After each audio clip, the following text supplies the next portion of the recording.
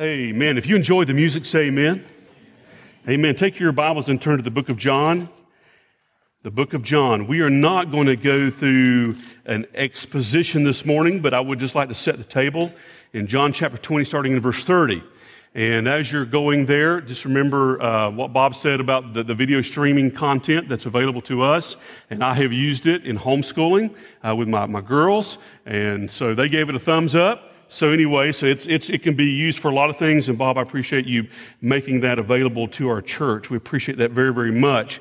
And also, we do apologize about the warmth of the worship service, but we just wanted to make people very, very glad it's cool outside. Nothing like perspective, right? And appreciation. But anyway, as John Freeman said in the back just a while ago, he said, well, in Cuba and Venezuela, the air conditioner's never on, but yet they worship. Amen? And so, all right. Thank you for that perspective, John. Appreciate that. All right, John chapter 20, starting in verse number 30. Now, Jesus did many other signs in the presence of the disciples, which are not written in this book. But listen to what he says here.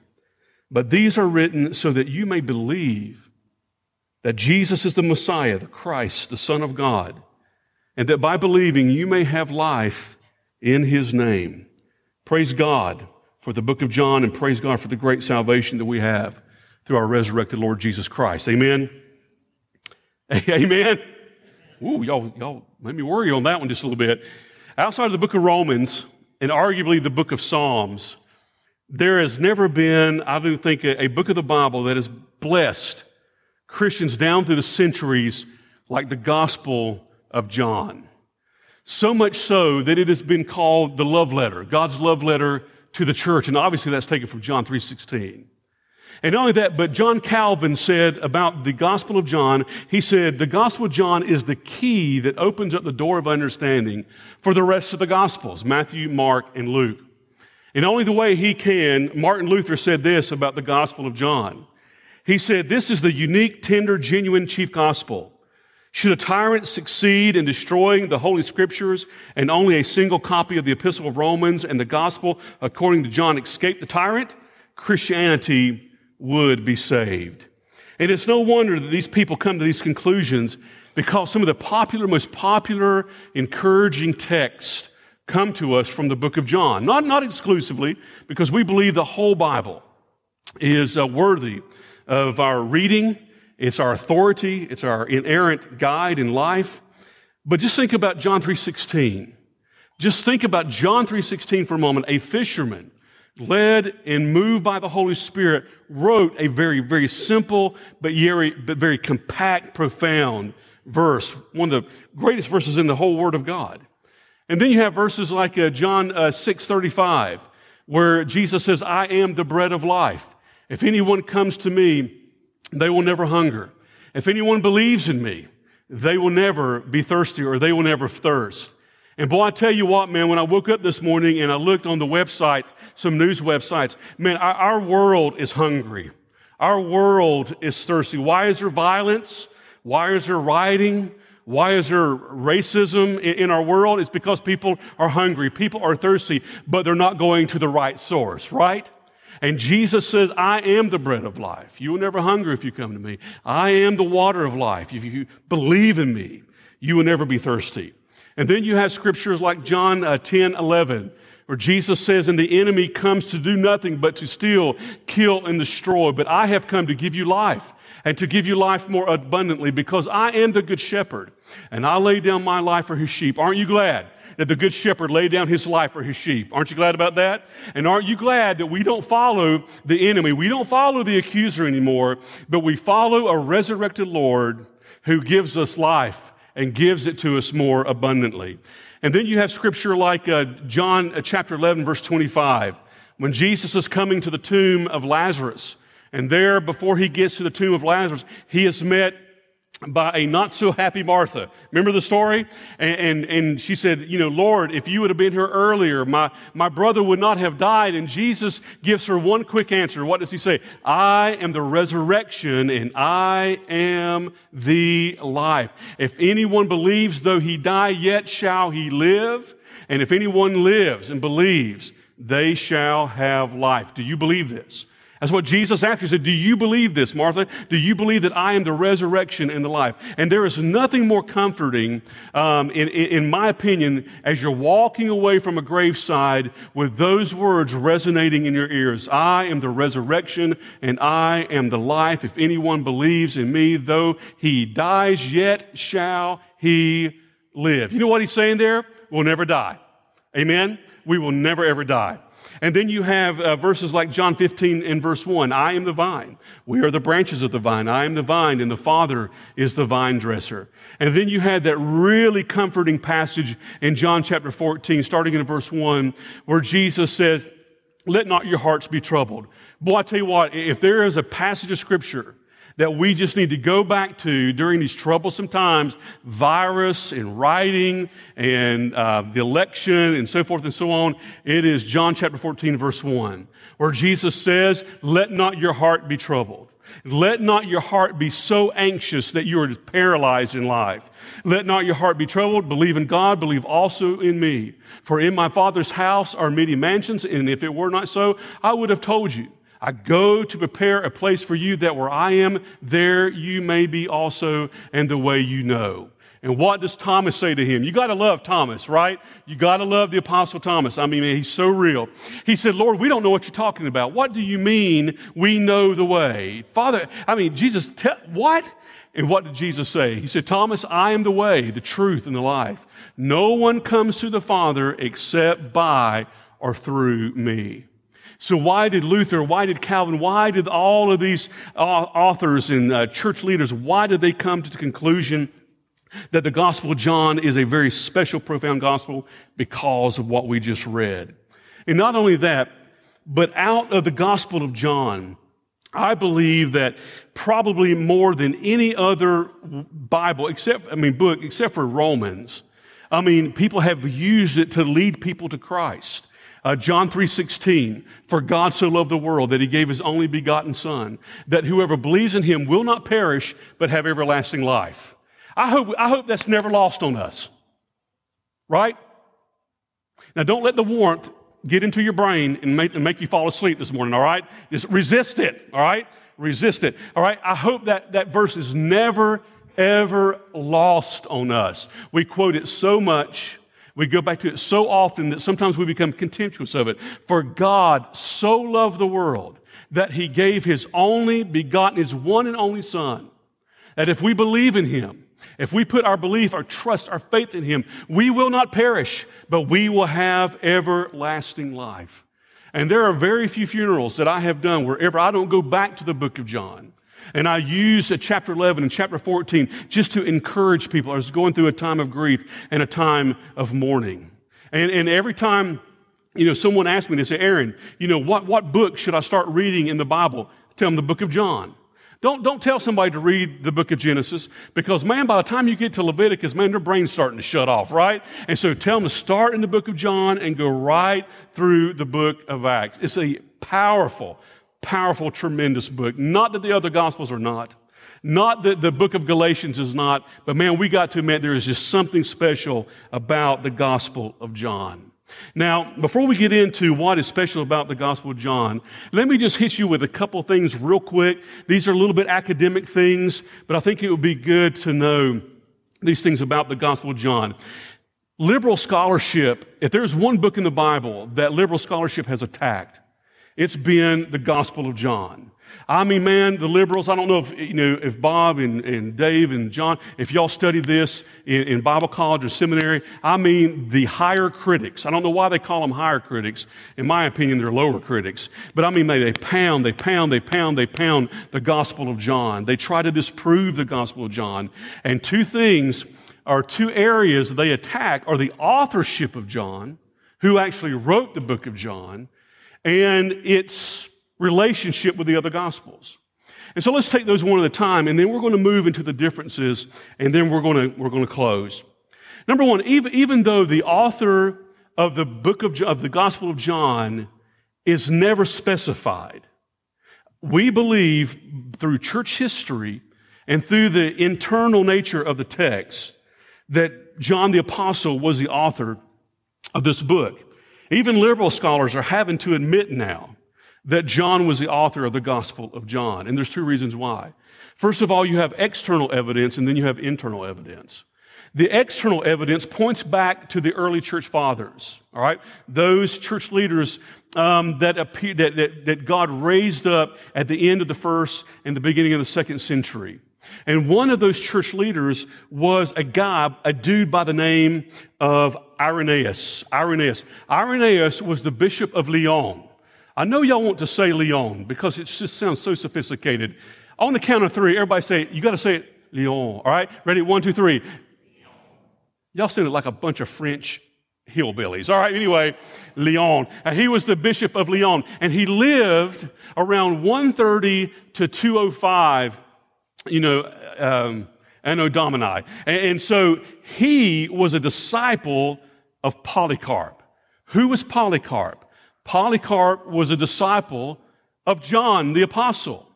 And Irenaeus said, he gave witness, that Polycarp gave witness that John was the author of the Gospel of John. Not only that, but when you go to the second century, you have church leaders like Clement of Alexandria and Tertullian that say beyond a doubt that John was the author.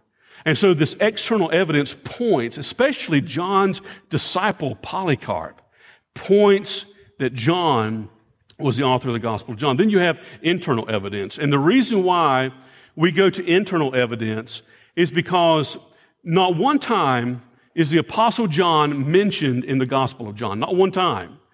He is mentioned at least 20-something times in the other Gospels because he is so important. And we believe that he is never mentioned in the Gospel of John because he is the one that wrote the Gospel of John. And so whenever, the author of John says I, it's John who is saying I. Does that make sense?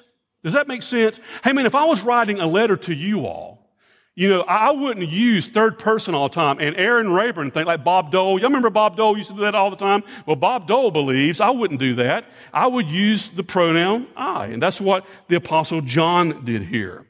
But not only that, but if you take a close look at the Gospel of John and the epistles of John, you will see a lot of similarity in language. You'll see a lot of similarity in different themes. For instance, if you go to John chapter 20 and John chapter 21, especially the last two verses of this book, you see that the author of the Gospel of John puts a premium on being an eyewitness to the resurrected Lord Jesus Christ.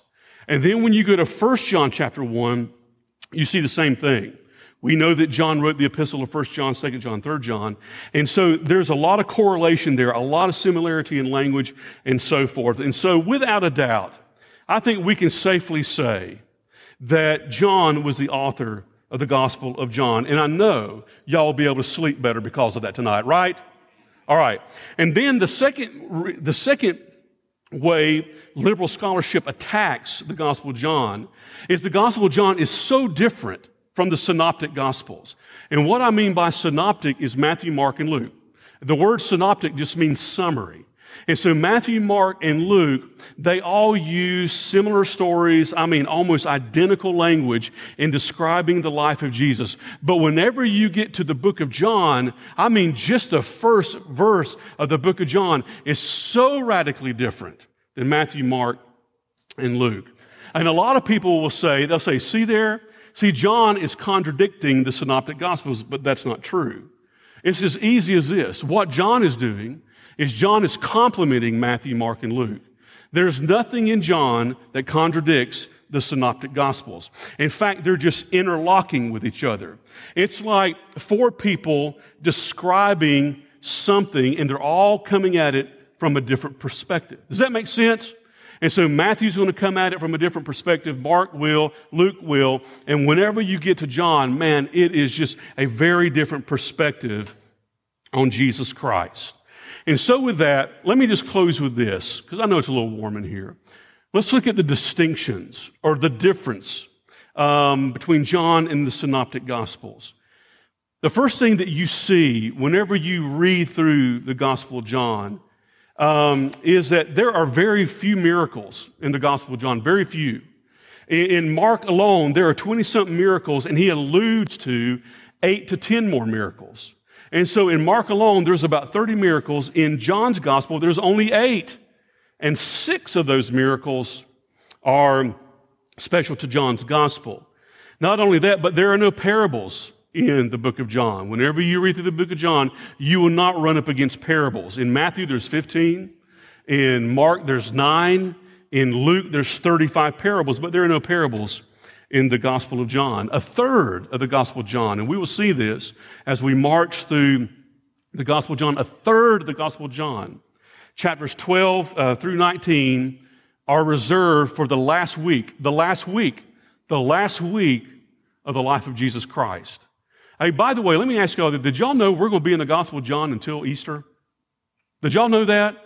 And so around Easter time, we're going to get into that last week of Jesus' life.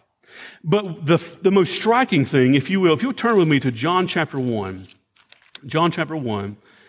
one of the most striking things about the Gospel of John is how it starts. If you go back to the book of Matthew, you're immediately hit with a genealogy. Begat, begat, begat, begat. And then that genealogy moves into the birth of Jesus Christ. And you have a very short birth narrative there. When you go to the book of Mark, it begins with the ministry of John the Baptist, and then it leads into the baptism of Jesus. When you go to Luke, we're going to read this when we get into the Advent season. When you go to the book of Luke, it starts out with the birth of John the Baptist, and then it goes into the birth of Jesus. And we have that wonderful, that powerful birth narrative in the book of Luke. But whenever you get to the book of John, it's totally different. Totally different. And what John does is he goes back to eternity past. He goes back before the birth of Jesus. He goes all the way back into eternity. In verse number 1, and we're going to talk about this next week, John writes, "In the beginning was the Word." Who is the Word? It's Jesus Christ. He's the Logos. In the beginning was the Word, and the Word was with God, and the Word was what? Don't let anybody ever tell you that means and Jesus was a God. That doesn't make any sense, man. All right? It means what it means. In the beginning was the Word, and the Word was with God, and the Word was God. And not only this, he doesn't stop there. He goes on to verse 2 and said that Jesus is the agent of creation. It says, He was in the beginning with God, and all things were made through Jesus. Did you know that? Jesus is the agent of creation. All things were made through Him, and without Him was not anything made that was made. And so He goes back to the beginning. He says, in the beginning, Jesus was, and He was God. Not only that, but it is Jesus who spoke the worlds into existence. And not only that, but it says in verse 4, even though we are living, it doesn't mean that we have life. It doesn't mean that we have abundant life. Because if we really have that abundant life, then we have Jesus Christ. Verse 4, in Him was life, and the life, His life, was the light of men. And that light shines in the darkness, and the darkness has not overcome it. Brothers and sisters, I tell you what, that's why we need to be bold about the gospel of Jesus Christ in our very dark world, in what our country is going through right now. We need to shine the light of Jesus Christ.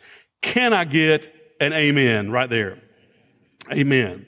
And so right from the beginning, John just has such an unbelievable nuance about Jesus Christ. Goes back to the beginning, talks about Him being the creation, talks about Him being the light that shines in the darkness. But one thing that really makes John distinct is how he describes the nature and character of Jesus Christ. I'm going to close after I give you this. If you've read through the book of John, you will run up against what we call the I am statements. I space A-M. I am statements. And you know the statements, I am the good shepherd. I am the door. I am the way. I am the life. You have a whole bunch of them. You know, right? I am the resurrection and the life. And before Abraham was, I am. And what's happening there, the reason why John adds those I am statements there is he is describing the nature and the character of Jesus Christ. And what he's doing whenever he uses those I am statements, he's pointing back to Exodus chapter 3 and verse 14. In Exodus chapter 3, God sends Moses as an instrument to deliver His people. And God tells Moses, hey, look, I want you to go to my people, and I'm paraphrasing, and I want you to tell them that I'm going to deliver them out of Pharaoh's hands. Is that not right? And so Moses asked him this. He didn't go, yes, Lord, I'm on it. No, he said, well, if I go back to them and they ask me who you are, what am I supposed to say? What does he say? He says, you tell them that I am. That I am. Now, we'll get into that when we get into the I am statements, but that's powerful. You tell them that I am a holy and righteous, self-sustaining God. I don't need anyone to exist. I'm not obligated to anything. You tell them that I am the I am. I am Yahweh God. And most scholars believe that whenever Jesus uses those I am statements, especially when he said, truly, truly, before Abraham was, I am. What he's doing is he's pointing back to Exodus chapter 3 in verse 14, and Jesus is claiming to be the great I am. And then the last distinction of the book of John is just the word believe. It's just the Greek word pistis, to believe, to have faith, to trust in something. I want you to go to John chapter 20. Go to John chapter 20, near where we started this morning. And let's go back to verse number 30 of John 20. And we see the thesis of John's gospel. The reason why the gospel of John exists, why it's in the canon of God's word. All right? Usually people put the thesis at the beginning, but he starts with the eternal God, the word, the logos. But we have to go all the way down to chapter 20, verses 30 and 31 to see what the thesis is, the reason why this is in the Word of God. Now, Jesus did many other signs in the presence of his disciples, which are not written in this book. But these are written, so what? So you may believe that Jesus is the Christ, that he is the Messiah, that he is the Son of God, and that by believing you may have life in his name. Why was the Gospel of John written? So that we can know about Jesus Christ. We can know John 3:16, for God so loved the world. He so loved you, he so loved me, that he sent his one and only Son. And by the way, I will say it again, I've said it many times, I would not give my son nor my daughter, well, it depends on which day, as a sacrifice for you all. I wouldn't do it. I think on their worst day, as my daughter says, my worstest day, on their worstest day, I would not give my child for you. I wouldn't do it. And you all wouldn't do it for me, right? You wouldn't do it for me. But here is the holy God of the universe.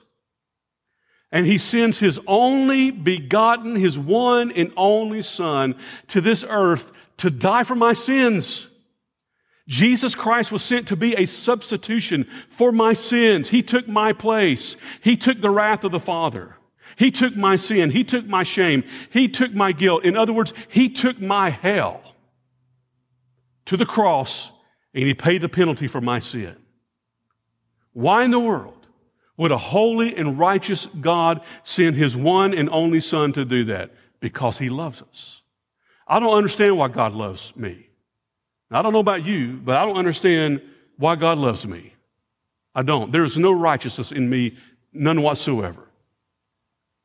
But he sent his Son, that if I believe in him, it doesn't say that if I believe and join a certain church, it doesn't say if I believe and become a Southern Baptist. It doesn't say that if I believe and I believe that the Pope is the voice of Christ. It doesn't say that if I believe and I pray to Mary. It doesn't say anything like that. Folks, like somebody said, if it's Jesus plus something, that's not grace. That's not grace. It's by simply putting our trust and our faith into Jesus Christ. What he has done on the cross and what he did through the empty tomb. And if we believe in him, if we put our trust and our faith in him, and we repent of our sins, then we will be saved. If we believe in him, we'll have that abundant life. It doesn't mean life is going to be easy. It means that he gives us fulfillment in life. There's so many people walking around without a fulfilled life. He said, I'm going to give you a fulfilled life. It means I have hope and joy and peace and understand the grace and the mercy and the love of God. Isn't that wonderful? Isn't it? Can I just stop right? Isn't that wonderful? I mean, go study the other world religions. There's no other world religion like this one. It's a gospel of grace. Grace. You don't have to appease God. Jesus appeased the Father on your behalf. On your behalf. That's awesome. And so that's just kind of a very short introduction to the book of John. Next week, man, we're going to just, drive head straight on into chapter 1, verse 1, talking about the eternal Christ. I hope that you come back or you tune in through streaming because it's so important. It's so important that we understand what John is telling us in John 1:1 and 1:2 and 3 and 4. Very, very important.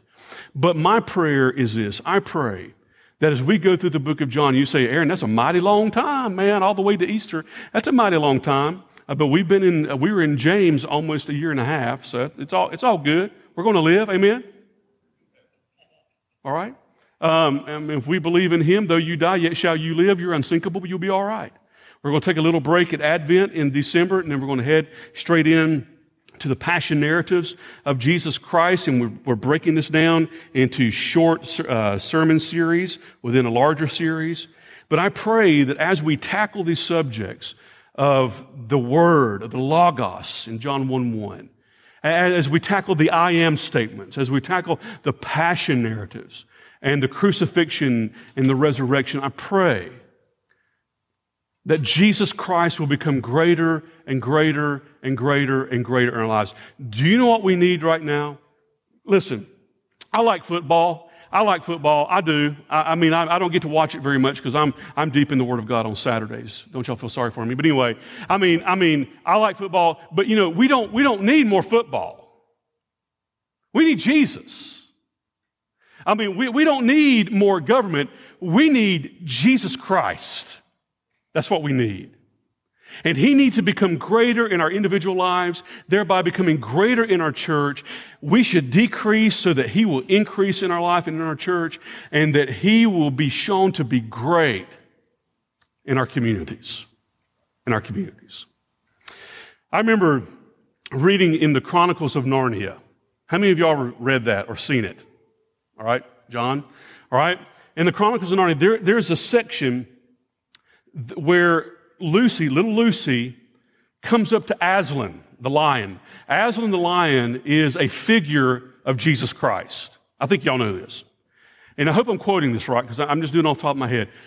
And she comes up to Aslan and she gazes into his face, that great lion.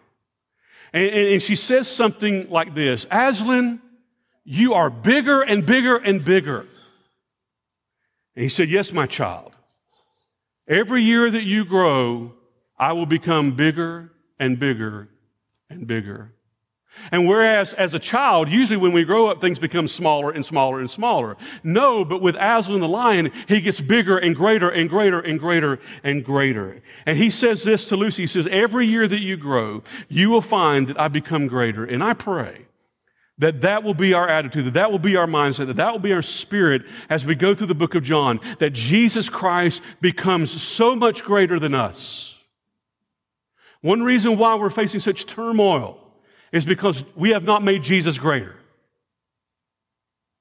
One reason why we're still muddling through issues of our society is because we have not made Jesus greater. And I pray as we go through the book of John that he'll become greater and greater and greater. Amen? Amen. If you don't know Jesus Christ as Lord and Savior, I pray that this morning that you would trust Jesus. You'll put your trust into belief. Pistis means to put your trust into, your faith into Jesus. Confessing your sins, repenting your sins, trusting in what he did on the cross, trusting the empty tomb. You say, Aaron, do you really believe that a man rose from the dead? Yep, I do. He did it for me. He did it for you. So once again, if we repent of our sins and we put our trust in Him and we call upon the name of the Lord, the Bible says on the authority of His word, Romans 10:13, that we shall be saved. We shall be saved. And I pray that you have done that. Pray that you've done that. And if you would like to know how to be saved, we can show you through the Word of God. Right over here to my left. I'll come over here after service, after Pastor Clay sings the last song, and I can meet you over here and I can show you through the Word of God how you can be saved. This morning, if you would like to join Edwards Road Baptist Church, if the Holy Spirit is leading you into the church, we had someone, Dana Andrews, join the church this morning at the early service at the end. She joined the church. Dick Stroop's mother. I wish I knew Dick Stroop's mama's name. I just call her Mrs. Stroop. Anyway, had a great conversation with her this week, and she said, I absolutely want to join Edwards Road Baptist Church. And so we welcome them, and if you feel like the Holy Spirit's leading you, you meet me right over here, where Pastor Bob is, and I can show you how you can join Edwards Road Baptist Church. But the most important thing is your relationship with Christ. Your relationship with Christ. And let's pray that He'll become greater and greater in our lives. What I'd like to do is just something different. I like for us to pray for our nation. I'm burdened. I think we all are. I think that's pretty obvious. We're all burdened for our nation. It just seems like the violence in certain cities is just not stopping. We're facing an election. I know all of you are just looking so forward to that. And I just want us to pray for our nation. We are facing a very important, decisive election. I know that's said every cycle. I understand that. But boy, there's just something about this one. Something about this one. We really need to pray for our nation. And so what I'm going to do is on the first day of October, I just want to lead our church to just a 31-day prayer emphasis. And it will be out of the book, Praying for Your Church. And I'm going to supplement that with praying for our nation, especially the upcoming election. Because there is a lot of darkness in our world. A lot of darkness. And so I'll let you know how you can get a copy of that book, that prayer guide. But I just want to lead us through that. I think it's very important that we pray. And so I'm going to say, I hope y'all don't let me go, but there's one or two people that's going to be our president in several months. Unless you're going to vote for Kanye. You're just wasting your vote on that one, man. Anyway, who knows? One of two. Donald Trump or Joe Biden. And we need to pray for their salvation. I don't know if these men are saved. Anyway, I'm just going to leave it there. We need to pray for these men. That they would come to a saving knowledge of Jesus Christ. You say, Aaron, do you believe God can do that? Yes, He can do that. And they will lead our nation righteously. There's no politician that's going to be perfect. None. But we need a president that's going to lead us righteously. Amen. And so with that, let's stand and let's pray.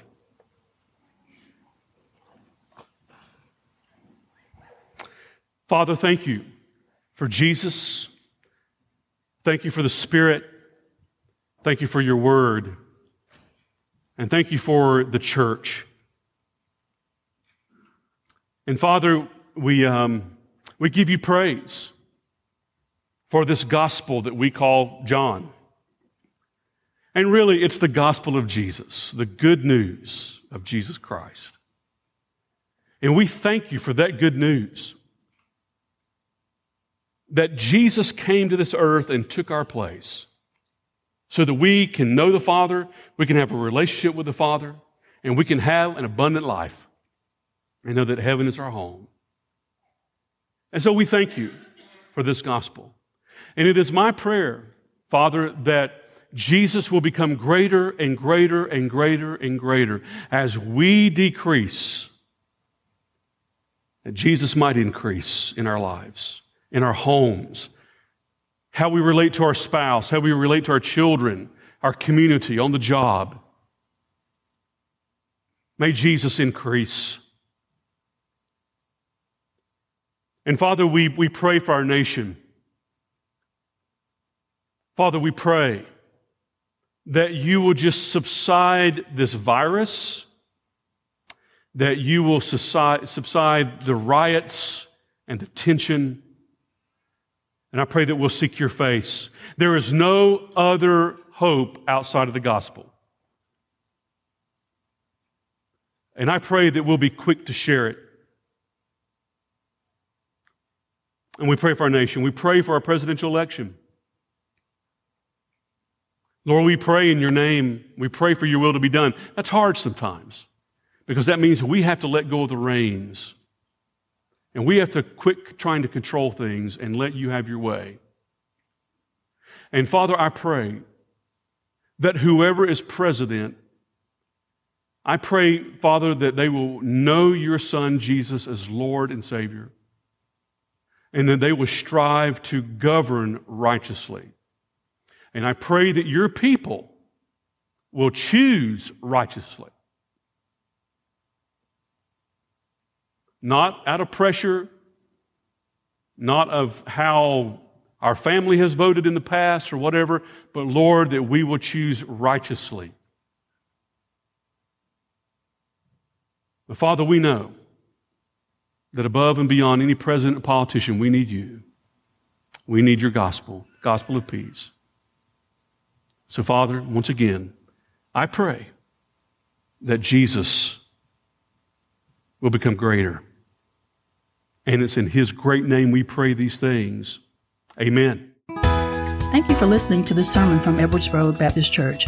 We hope you are meaningfully involved in a local church, but if you aren't, we would love to have you join us on Sunday mornings as we worship God and hear from his word together. You can find more information about our church by visiting our website at edwardsroad.org.